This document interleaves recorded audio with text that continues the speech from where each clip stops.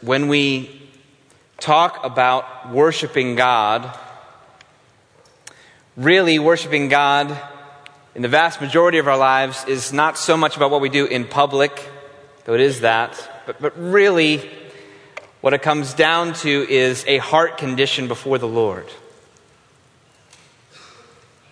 That's really what worshiping God comes down to in our life. It's not more normally about these large public moments. Normally it's about these little decisions we make in private. These little decisions we make when nobody else is watching or few are watching. These little internal heart postures that we make away from ourselves and towards the Lord. And in the Bible, one word that describes that is servanthood, where we choose to turn away from self and towards God in the posture of a servant.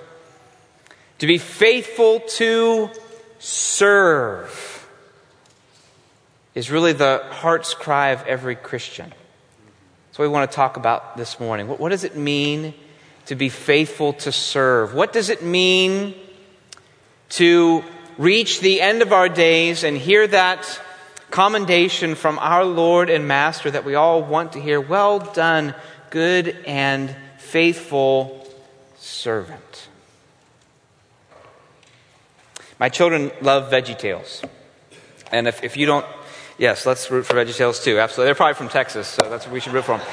If you don't know VeggieTales, you really need to get into the goodness of this. This is vegetables, animated vegetables, telling Bible stories. And if you have children, they'll tell the Bible stories better than you will. So you need to, get in on this. They have like 98 VeggieTale episodes. But there's this one episode that I've heard too many times now. But it's amazing when you're watching a story about veggies and the experience happens where you begin to tear up because of the truth of what they're saying, and then you're immediately embarrassed by that. I'm crying at a talking tomato. This is awkward. A cucumber is breaking my heart right now. So this is what happened when you watch VeggieTales. But there's a particular episode. They're retelling the story of Gideon, and Gideon in this retelling is a cucumber, and there's a squash or something that comes, and he's an angel, and he's trying to encourage and inspire Gideon like the angel does in the book of Judges to move towards the purpose of the Lord for his life. And Gideon is discouraged. He's wondering why he has to take on this task that the angel has given to him. And so the little cucumber says that he's concerned, and he thought perhaps the angel was going to give him sort of like a well done, good and faithful servant, not to give him this challenge. And then this little gourd angel says something that just struck me as so simply profound. He said, if you want to hear well done, you're going to have to do.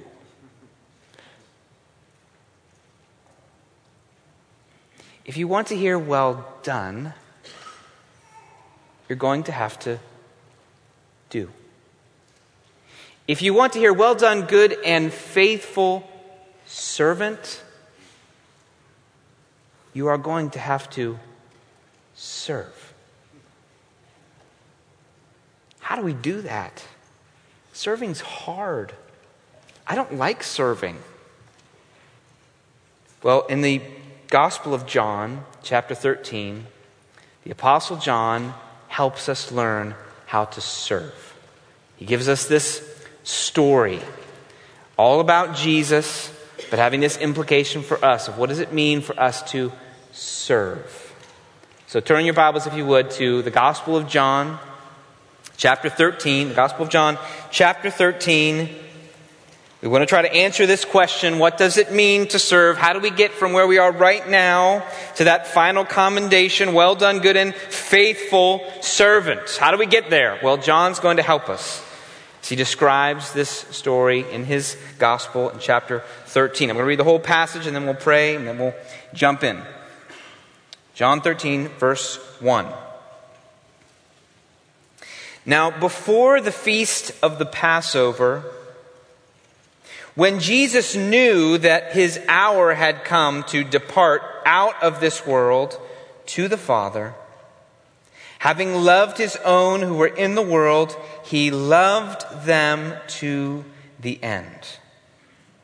During supper, when the devil had already put it into the heart of Judas Iscariot, Simon's son, to betray him, Jesus, knowing that the Father had given all things into his hands, and that he had come from God and was going back to God, rose from supper. He laid aside his outer garments, and taking a towel, tied it around his waist. Then he poured water into a basin and began to wash the disciples' feet and to wipe them with the towel that was wrapped around him. He came to Simon Peter, who said to him, "Lord, do you wash my feet?" Jesus answered him, "What I am doing you do not understand now, but afterward you will understand." Peter said to him, "You shall never wash my feet." Jesus answered him, "If I do not wash you, you have no share with me." Simon Peter said to him, "Lord, not my feet only, but also my hands and my head." Jesus said to him, "The one who has bathed does not need to wash, except for his feet, but is completely clean. And you are clean, but not every one of you." For he knew who was to betray him. That was why he said, "Not all of you are clean." When he had washed their feet and put on his outer garments and resumed his place, he said to them, "Do you understand? Do you understand what I have done to you? You call me teacher and Lord, and you are right, for so I am. If I then, your Lord and teacher, have washed your feet, you also ought to wash one another's feet. For I have given you an example that you also should do just as I have done to you.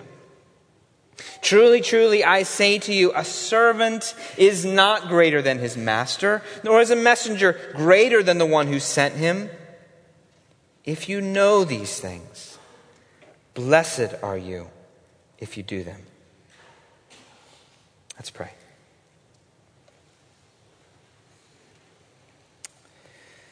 Lord Jesus, I want to ask you for supernatural illumination right now. Lord, this story is probably familiar to many of us. I pray you would peel away the familiarity. I pray you would take us to that supper. I pray that you would place us, as it were, in that culture and allow the shocking indignity of this moment to bathe our hearts in wonder at you.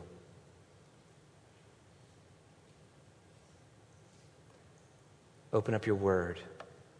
In Jesus' name, amen. Serve like Jesus. Serve like Jesus. That's the culminating command at the end of this passage. You notice there in verse 14, after this story, Jesus kind of lands on this final application. As you've seen me do, you do to one another. Serve like Jesus. I've washed your feet. Now you wash one another's feet. Serve like Jesus. We're called to be faithful to serve, but not just to serve based on our own definition, not just to serve in any method we choose, not just to serve as we would deem it service, but to serve in a way that reflects this service, that reflects this Savior. We're supposed to serve like Jesus. Well done, good and faithful servant. Not just well done in doing whatever you find to do, whatever you choose to do, whatever I want to do, whatever seems good in the moment to do. It's to do the things that we see Him doing.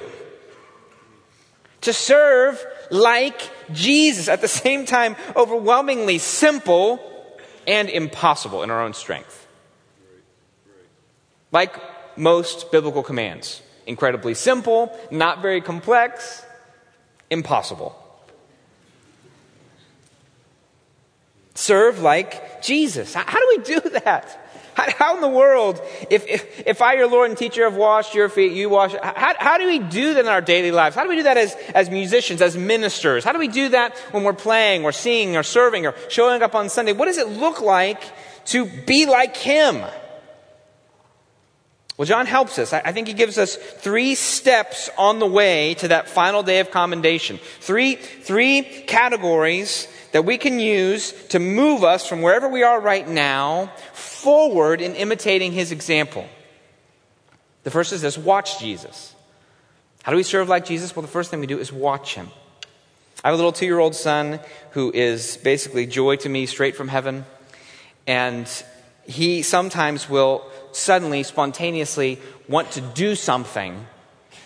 And I'll look at him and I'm wondering, why is he doing this? He'll suddenly want to brush his teeth for no reason. He's a little kid. I mean, kids don't like brushing their teeth. All of a sudden he wants to brush his teeth. All of a sudden he wants to, do something, fix his hair. All of a sudden he wants to, nod while he prays in a certain way. And I wonder, why is he doing that? And then I'll realize, I was just doing that. He was watching me. And it's this overwhelming sense of joy that there's this little person that for some strange reason, he wants to watch me. And then watching, he wants to do. He's watching my every move, even little inconsequential things that I do.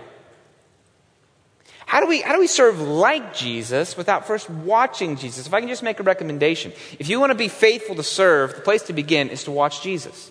Watch him. Watch him in the Gospels. Watch him in what he does. Watch him in what he says. Watch him in what he chooses to do. Go to passages in the Old Testament like Isaiah 53 that describe his ministry. Watch him and meditate on him. Meditate on him until you marvel at him. Marvel at him until you worship him. Worship him until you can't help but serve like him. Watch him. Now I want to give you 6 words. You can think of them as lenses through which you can watch Jesus in this passage. 6 words. Watching Jesus so that we can serve like him. And the first word is this: suffering. Suffering. The context of this passage is the suffering of Jesus. Look down at your passage, verse 1. It says it's the feast of Passover, which obviously provides incredible metaphorical context of suffering as the lambs are being sacrificed in anticipation of the great lamb who is about to be sacrificed. But in addition to that, Jesus knows that his hour, it says there, had come to depart out of the world to the Father. And this, as you know, this is not a mere transition to paradise. Jesus is not going to be lifted up like Elijah in the chariot. He's not going to just walk right into heaven like Enoch. No, not for Jesus. For Jesus, who is more perfect than either of those other 2 men, Jesus' transition is going to be one filled with suffering and brutal agony and pain and the departure of his fellowship with his Father. So this hour that he's talking about here, though it is an hour of glory, is in the more immediate future an hour of agony. Jesus is sitting down to a meal knowing that agony is right out that door. Now, think about this. When you have some terrible thing that's about to happen in your life, doesn't it affect everything else? Like some terrible thing's going to happen tomorrow, which in our definition of terrible, that might be like you have to mow your lawn or some really tragic suffering. But it just ruins your whole day. And you're short-tempered. I'm short-tempered. Why are you short-tempered? Well, I don't know. It's probably mowing the lawn tomorrow. It just depresses you, doesn't it? You have some chores to do, some big project at work.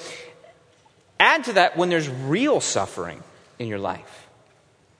Pain and difficulty, conflict, maybe physical challenges. If you're like me, often suffering produces self-centeredness or complaining, not servanthood. Look at what Jesus does. Note the contrast. When the hour had come to depart, he rises from supper. Jesus sees the coming suffering and the context of suffering as no escape or excuse from his calling to serve. And there has never been a greater experience of suffering than what Jesus was going into. When we contrast this with our tendency to excuse mere things like convenience, inconvenience. I mean, if you're on a worship team, I've been on a worship team for years, there's all kinds of things that create complaining. Oh man, the sound team is late again. Can I please get my headset? Is it so hard to have it here when I get here? Suffering for the kingdom of God. Or if you're a sound team, is it really so difficult to hold the mic towards your mouth? Is that, I mean, do you understand the difference between vertical and horizontal concepts? Is that challenging for you? The cross has both. Can't you have both too? Is that a problem? Just so inconvenient to serve the Lord. And so we complain. Not so Jesus. Facing the cross, he serves. Sufferings, first lens. Watching Jesus. He serves when he suffers. What's another lens? Love. Notice there it says, the very verse 1, having loved his own who were in the world, he loved them to the end. It means to the uttermost. He fulfilled love to the end. He loved them to the end. He was motivated by love. He loved his own. He loved them. He loved these disciples, these confused, often arrogant, slow to understand, including even Judas. He loves them. Servanthood is just motivated by love and affection. Sometimes I'll have the thought, or I have when I'm leading worship or coming up on stage, I just think, these are the people Jesus loves. You ever think about that with the people around you? These are the people Jesus loves. He loves them. If we watch Jesus, we're watching him just love people. Full of affection, tenderness, desire to do them good. He's motivated by love. His heart is full of love. His first motive is obedience to his Father. His second motive is love to his people. He loves them. Third lens. Betrayal. I think it is completely intentional, as all the order of Scripture is, that John includes in verse 2, during supper, and then he shoves this in there, when the devil had already put it into the heart of Judas Iscariot, Simon's son, to betray him. That's not an accidental, interrupted thought. He's inserting something here on purpose. Why? Because Jesus is serving not only in the face of suffering, not only motivated by love, but in the face of betrayal. And we have no indication that Jesus didn't wash Judas' feet too.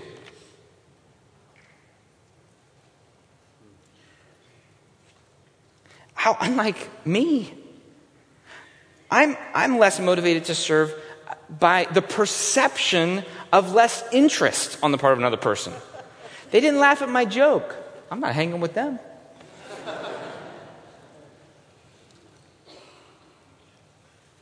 They didn't appreciate that way I served last Sunday. They don't seem to ever bring up what I do well. I was talking about Joe, what a great player he is. What about me? We're reluctant to serve even in these little perceived snubs, perceived lack of attention. Jesus is facing actual betrayal unto death. He's not just facing those who we perceive to do wrong, or even those who've actually done wrong.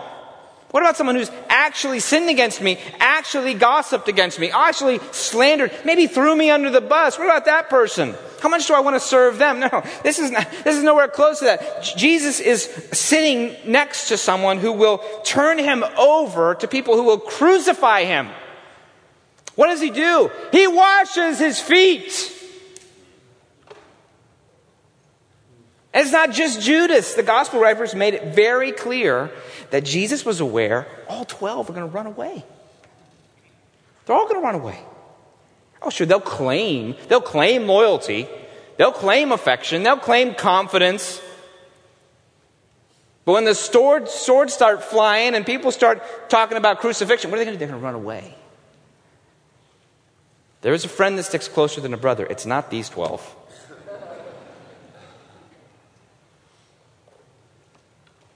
What does Jesus do?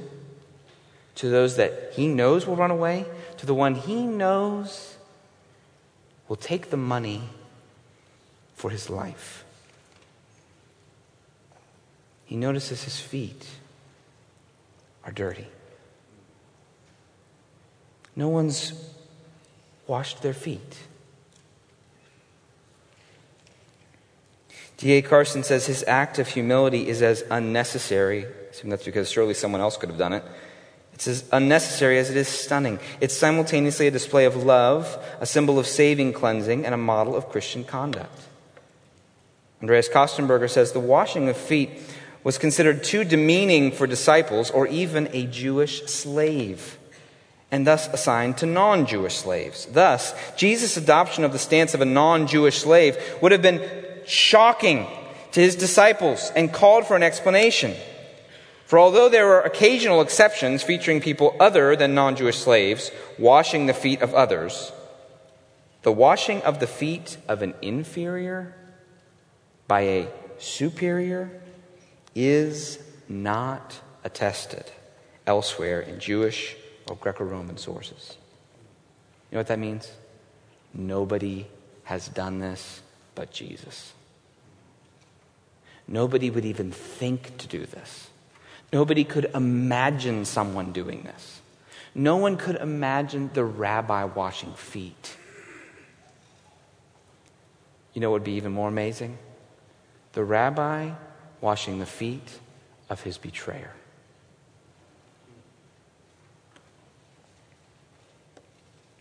We can often stop serving merely from the fear of betrayal, let alone the certain knowledge of it. If someone lets you down, watch Jesus wash Judas's feet. Just sit there with him and watch that. Watch him pour water over Judas' feet that have trudged through animal-covered roads. Watch him pour the water. Watch him wipe down those feet of this betrayer. Watch until you marvel. Marvel until you worship. Worship until you want to serve. Fourth lens, authority. Verse 3 says that Jesus knew the Father had given all things into his hands. He'd given all things into his hands.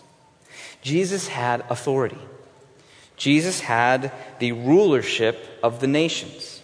He had been designated by God, God's chosen ruler over all of mankind, the second head of God's humanity.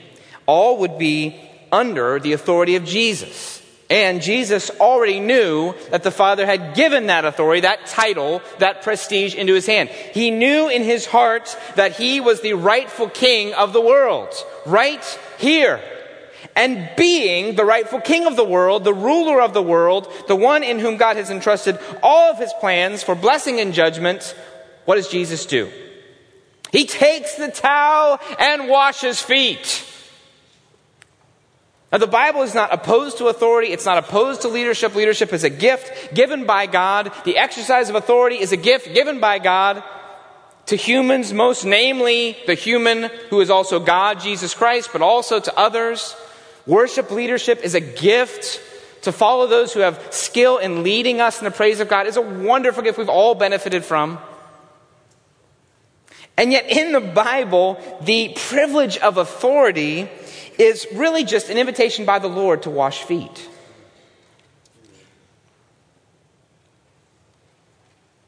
Now, some foot washers are more public, some foot washers are less public. Both callings have their own temptations and difficulties to make those positions more about themselves and about the others.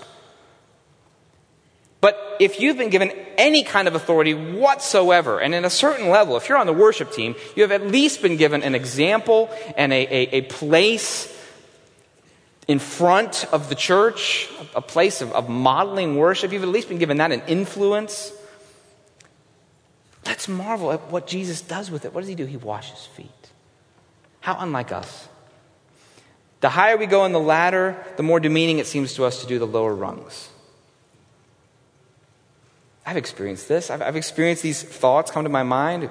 You show up on a Sunday. There's something that needs to be done, but it's not really in keeping with your role. For a practical example, lots of times on Sunday mornings, the stage isn't always clean.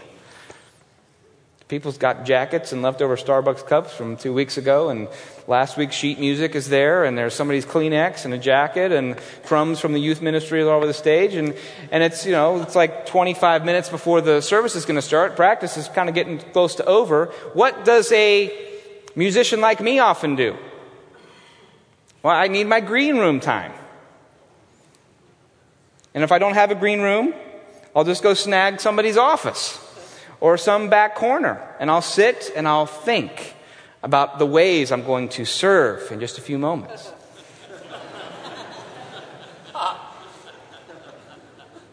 I think we apply this passage to that moment. You know what Jesus does? Hey, where's the vacuum cleaner? I'll get your jacket, Joe. I'll get that cup. I'll take it. Yeah, but you're just about to lead. No, I am leading. What, are you saying picking up's more important than what you're about to do in leading? No. But there's no interruption. Authority is the invitation to wash feet. Look at Jesus.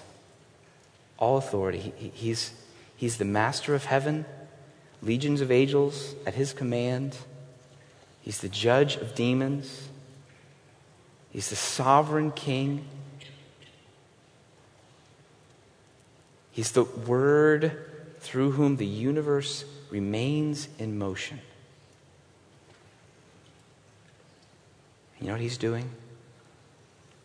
He's scrubbing off feet. How do we view authority? Fifth word, glory. It says there that he had come from God, glory in the past, and he was going back to God, glory in the future. He had come from God, glory in the past. He was going back to God, glory in the future. What's he doing in the present? He's washing feet. Sometimes in my own experience, I find that sometimes I have these past moments to look back to that seem really glorious. Sometimes that happens, and I think, sadly, particularly I think this happens with men. They look back at these past moments, and they just seem really glorious. That was a highlight. I was impressive then. Or maybe if you're younger, you look forward, you think, I'm going to be something great. I'm on my way. I'm making my journey. I have ambitions to do great things. And those future things seem glorious. You know what's remarkable about the human heart? The past sometimes can seem glorious. The future sometimes can seem glorious. When we actually get to where we are in the present, it always feels like washing feet. Doesn't it? It always feels like that to me. It always feels like, even if in the past, what I'm doing now would have seemed glorious. It would have seemed like that would be the pinnacle. By the time I actually get there and I'm doing it, I'm always looking at a new pinnacle. It always feels like washing feet.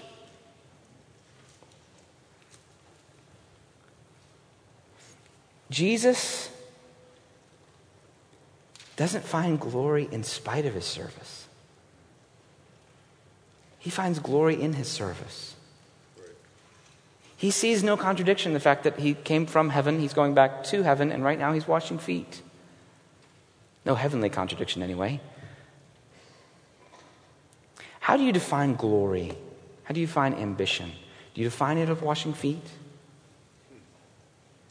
When you're looking to the future moments of glory or contemplating, remembering the past moments of prestige, are you tempted to complain about the current moments of washing feet? How do you think about glory? Final word, dirt. Dirt. That's a nasty job, washing feet in that culture. That is a nasty, nasty job. Roads are not clean. Animals are not clean. These guys walked everywhere. This is filthy, nasty work. They would put their feet away from the table, probably because of the smell. No desire to eat close to that. They would lean on their elbows. Their feet would be back from the table. So Jesus gets up and he goes back to where their feet are, back to the earthly part of this scene. The reality of the dirty, fallen, disgusting world, back there. That's where he goes. He goes back there, away from the head of the table, away from the table of fellowship. He goes away from there and back to this place where the dirt is, where the grime is, where the filth is. That's where he goes. And he says, I'll take that job. A job that they wouldn't give to Jewish slaves even. They give to non-Jewish slaves.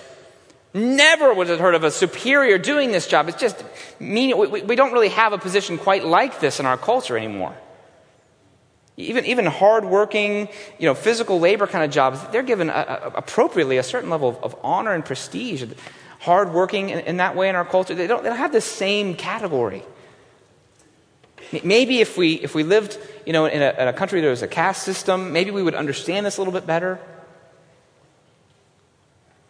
You imagine a person going up to volunteer at a public subway station and say, I want to be the one that cleans out these restrooms. Let me do that.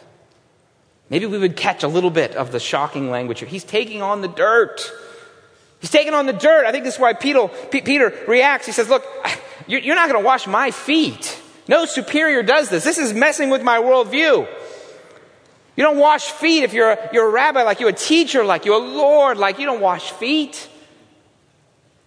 It's so humbling to have Jesus Christ wash your feet. You know what's more humbling? To have Jesus Christ die for your sins.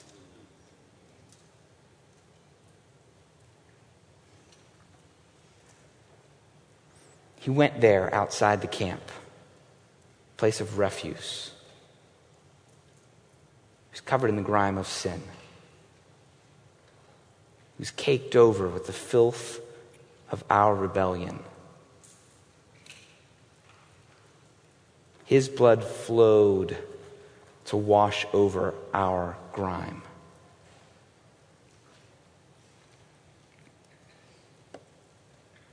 Jesus takes the worst job.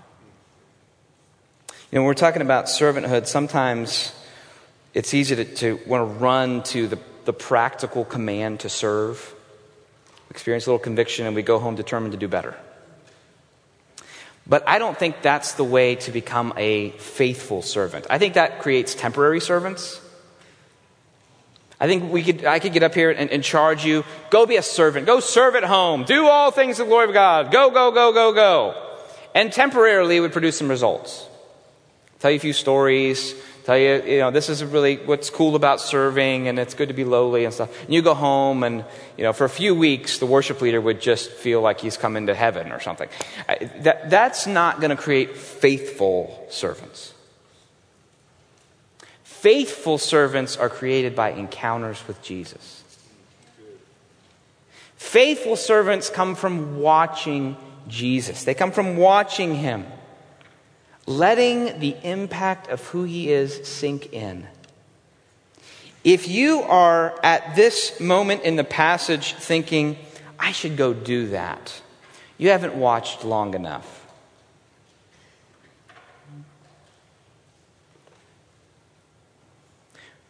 I can't do that. Not faithfully. Not till I die. I can't view authority that way, glory that way, dirt that way, betrayal that way. I can't do it. Not till I die. Maybe little spurts here and there, but I can't do it. You can't do it. So what do?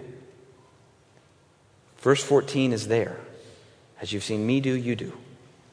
What do? How do we serve like Jesus? Well, we don't go from watching him to serving like him. We go from watching Jesus to remembering grace. Remember grace. How do you serve like Jesus? You remember grace. Look at verse 6. He comes to Simon Peter, who said to him, Lord, do you wash my feet? Jesus answered him, what I am doing you do not now understand, but after your word you will understand. See, Peter's question, I don't think is true humility. I think it's false humility. I think what he's really concerned about is that he sees Jesus beckoning from another world where superiors serve inferiors, where no position is immune from humble service. And that world is frightening to him. He's concerned. He doesn't mind serving Jesus because it keeps this world intact. And that's true of us as well. We don't mind serving people that we rightly acknowledge to have a certain level of prestige or honor, as long as the order is intact. There's people below us, there's people under us. What throws it into confusion is when Peter comes and he sees Jesus beckoning sort of through the wardrobe into this new world. Come into this world where the king washes feet. And Peter says, do you wash my feet? Peter can perceive the implication of this. If the king washes feet, what do the slaves do? How much lower can you go than washing feet? Nowhere in this culture. So if the king washes feet, what do the slaves do?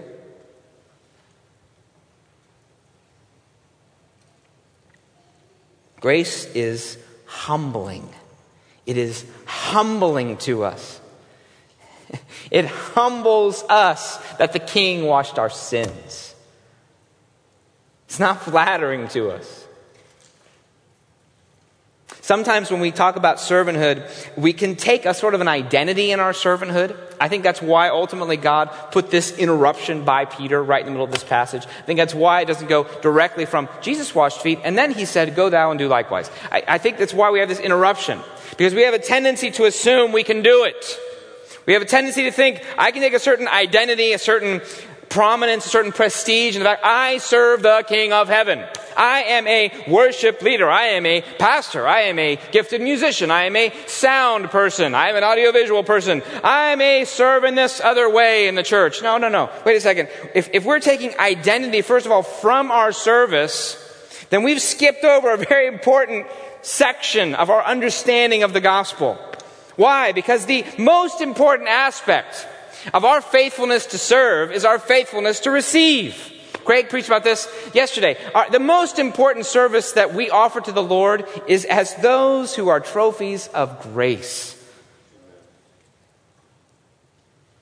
If my identity is found in the fact that I serve the King first, then subtly I begin to exalt my service above his sacrifice.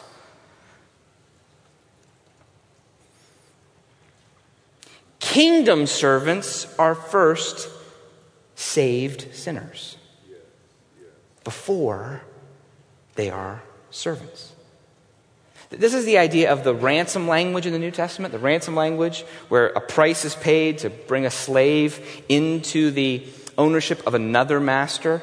That's the idea, is that we were under the ownership of Satan and sin, and Jesus paid the price of his blood, and because of that purchase price, we are now owned by him. We are his belonging. All of our efforts and our desires and our goals and our ambitions and even the things we produce, they belong to him. But between belonging to evil and belonging to Jesus, there is this crucial aspect where a ransom was paid. And that's ransom is the most important identity we can have. If you want to be a faithful servant, if you want to be faithful to serve in the end, make that ransom your identity. Remember grace. Remember grace. Remember it. Remember that Jesus washed your sins. Yes, it is humbling. It's humbling because we find ourselves saying to the Lord, if we are honest with ourselves, does the King die for my sins? Do you die for me?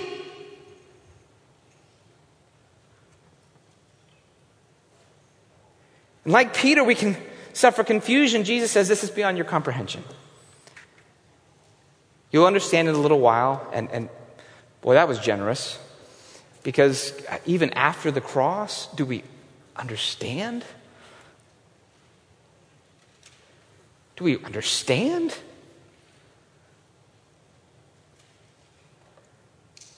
How you, my Lord, could die for me? I don't understand.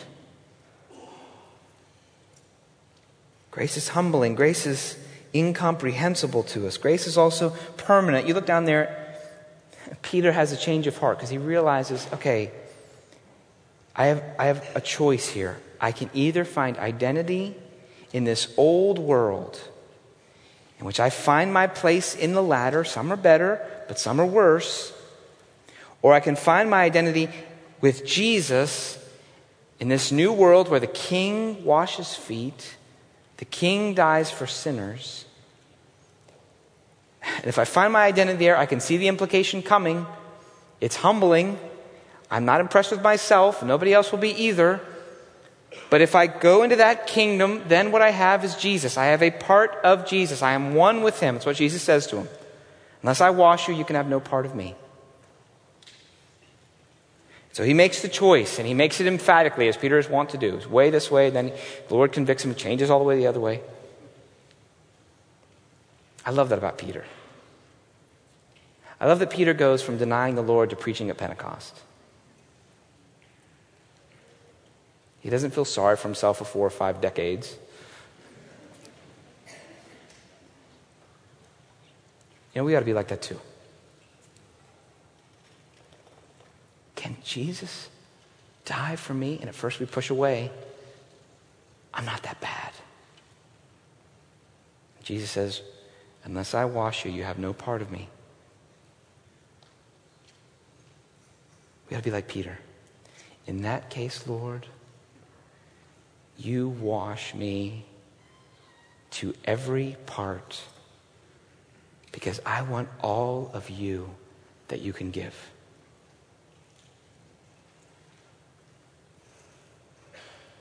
If you want to be a faithful servant, if you want to serve like Jesus, what you have to do, what I have to do, we have to remember grace. Remember that Jesus died for your sins. Remember that he cleansed you with his blood. Remember that that grace is permanent. Once washed, always washed. Yes, there's foot washing. I think that's probably a reference to ongoing repentance and humility. But you're clean. Remember that you never move yourself out of this place where primarily you've been saved more than you serve.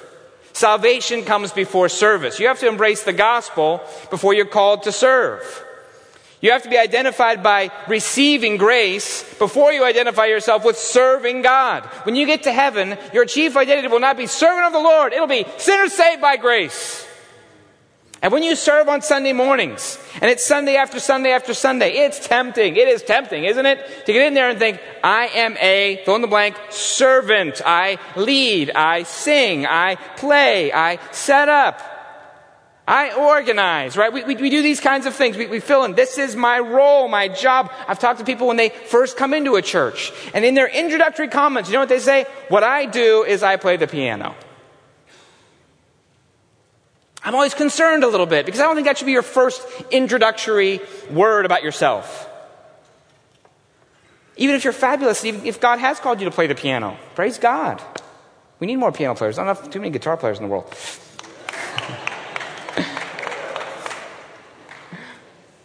Your introductory comments, I'm amazed that Jesus saved me.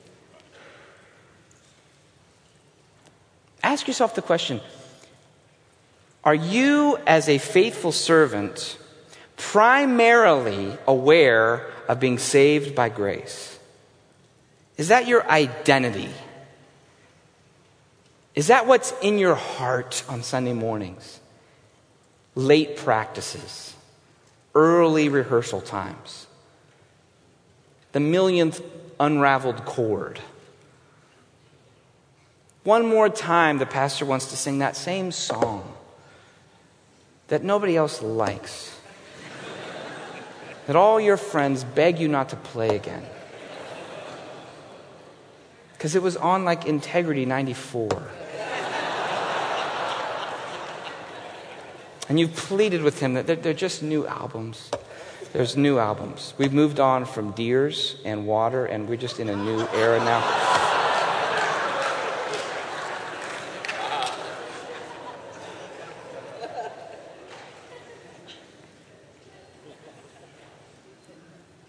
You know what makes you faithful to serve right then?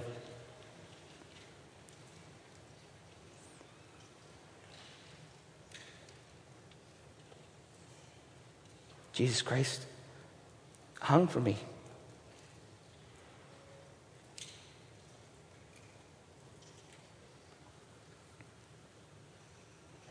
I'll do whatever song you want.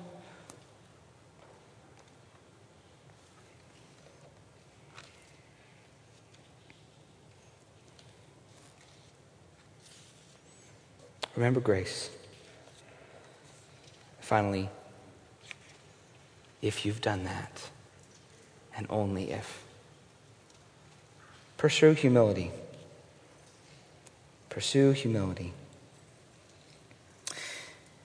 Verse 12, when he had washed their feet and put on his outer garments and resumed his place, he said to them, do you understand what I have done to you? You call me teacher and Lord, and you are right, for so I am. Just a quick point here. Sometimes we forget this aspect that they seem to understand better than us in our culture. We call Jesus Savior and Lord, Master, and he freely acknowledges, so I am. Coming to Jesus means surrendering to the Lord all of our rights, all of our preferences. When we're purchased by that blood, we're purchased in full. All of our guilt and all of our rights are given to him. One commentator says, the Apostle Paul, speaking of the Apostle Paul, he says, Paul is so free in Christ, he's free even from his emancipation. Sometimes when we think about our freedom in Christ, we can talk about what we're free to do. But in the New Testament, freedom from slavery in sin is replaced by freedom to slavery of God. All of my rights, my perspectives, my calling is in the hands of the Lord. Now, amazingly, it's in the hands of a Lord who washes feet. We should freely acknowledge like them, yes, Lord, you are right. You are the Kyrios. You are the Lord. You are deity in human flesh. All that I am belongs to you. I would encourage you, as you're thinking about being a worship team member or a pastor, take some time personally and declare this, that he's saying that they believe about him and that we believe about him. You are Lord. We're not always comfortable with the slave language of the New Testament because of our cultural backgrounds. And yet, it is there. And what that means is we don't just offer our service to the Lord. It means he owns us. We belong to him. My past, my future, my present, it belongs to him. His plans supersede any plans I've ever had. His purposes for me, all of it belongs to him. He's my Lord. He's my teacher. My definition of life comes from him. My calling in life comes from him. His purpose for me, whether seen or unseen, come from him. Now, what does that Lord tell us to do towards one another? If I then, your Lord and teacher, have washed your feet, you also ought to wash one another's feet. This admission leads them to a sort of a double humility. There's the humility of acknowledging that someone else is the owner of their life. And then there's the humility of saying that that owner has already lowered himself as low as he possibly can go. There's this double humility in being a Christian. I belong to Jesus, and Jesus serves everybody. I belong to Jesus, and Jesus lays his own glory down. I belong to Jesus, and Jesus gives up all of his own rights to serve other people, even his enemies. I belong to Jesus, and where Jesus is serving the lowly, to despise the sinners. So if I want to be Jesus' servant, somehow I have to be lower than the one who is serving the lowly, despised, and the sinners. What does that mean? It just means you run towards humility every chance you get. I mean, you're never going to run low enough. But if we want to see Jesus magnified in our lives, that's where we run. That's where we run. Because a servant is not greater than his master. A servant is not greater than his master. Listen to the paradox here. Jesus is saying, I have washed feet, but it is still the case that I am greater than you. It's not as though Jesus is actually lower than us. He doesn't actually say, I'm less worthy than you. That's why I'm serving. I'm not as worthy. No. I'm that worthy and I'm serving feet. I'm still greater than you. Where do you go? Here's what this means. The harder we run towards humility, the more magnified we're showing Jesus to be. The more humble you are, the more magnified Jesus is in your life. What does it mean to serve? It really just means humility in action. Humility in action. If you ever have a thought, I shouldn't have to do that, argue with it based on John 13. I shouldn't have to love him. I shouldn't have to forgive him. I shouldn't have to embrace him. I shouldn't have to do that with her. I shouldn't have to serve in that way. I shouldn't have to be only on the schedule once every other month. I shouldn't have to be on the schedule every week. I shouldn't have to serve in the early service. I shouldn't have to serve in the late service. I shouldn't have to serve with this band. They're the B band. I shouldn't have to serve with this band. They're the weird musical style band. I shouldn't have to serve with that drummer. He can't keep time. I shouldn't have to serve with that guitarist. He can't keep rhythm. I shouldn't have to serve with that keyboardist. He's always talking about his glory days in the marching arena when he was playing the xylophone.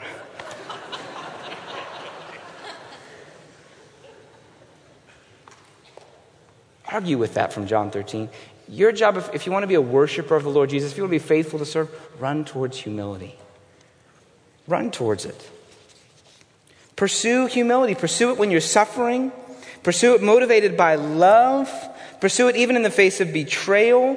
Pursue it when you're given greater positions of authority or influence. Pursue it when there's a certain glory attached in the past or in the future that you're not receiving right now. Pursue it when there's dirt to be done. What if pastors said to worship leaders, I don't really understand music, but I will gladly talk music with you if it'll make your job easier? What if worship leaders said to pastors, I don't really understand why you like that song, but I will gladly learn it if you think it will help the church? What if team members said to worship leaders, I would prefer to serve in a different way, but I will gladly fill the spots you need if it will be a blessing to the team? What if musicians said to sound team members, I don't understand sound like you do, but how can I change my schedule or my practices to serve you?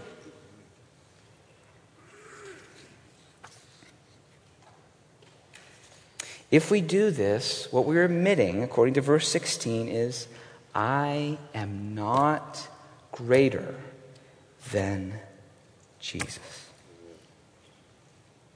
The lower we go in service, the higher we lift Jesus in praise. D.A. Carson wrote a book about his father. His name was Tom. He called it The Memoirs of an Ordinary Pastor. Might have been the memoirs of an ordinary minister of music, ordinary musician, just talking about a Christian trying to be faithful to his role.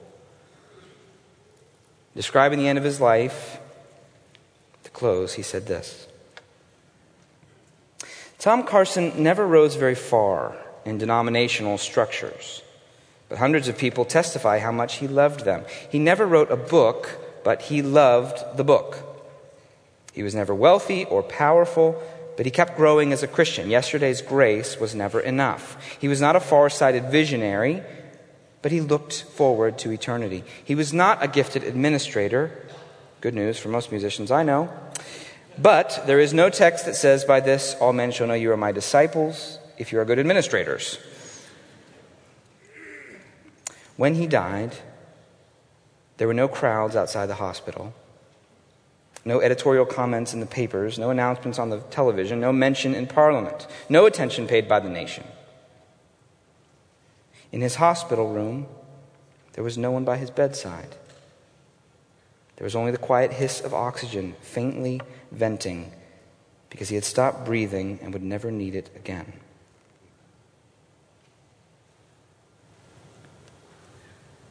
But on the other side,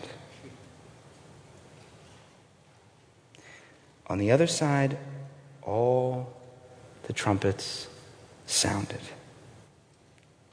Dad won entrance to the only throne room that matters, not because he was a good man or a great man or a great servant.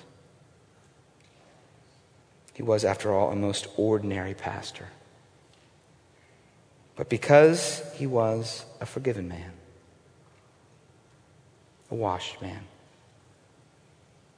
and he heard the voice of him whom he longed to hear, saying, "Well done. Well done, good and faithful servant. Enter into the joy of your Lord." If you know these things, blessed are you if you do them. Let's pray.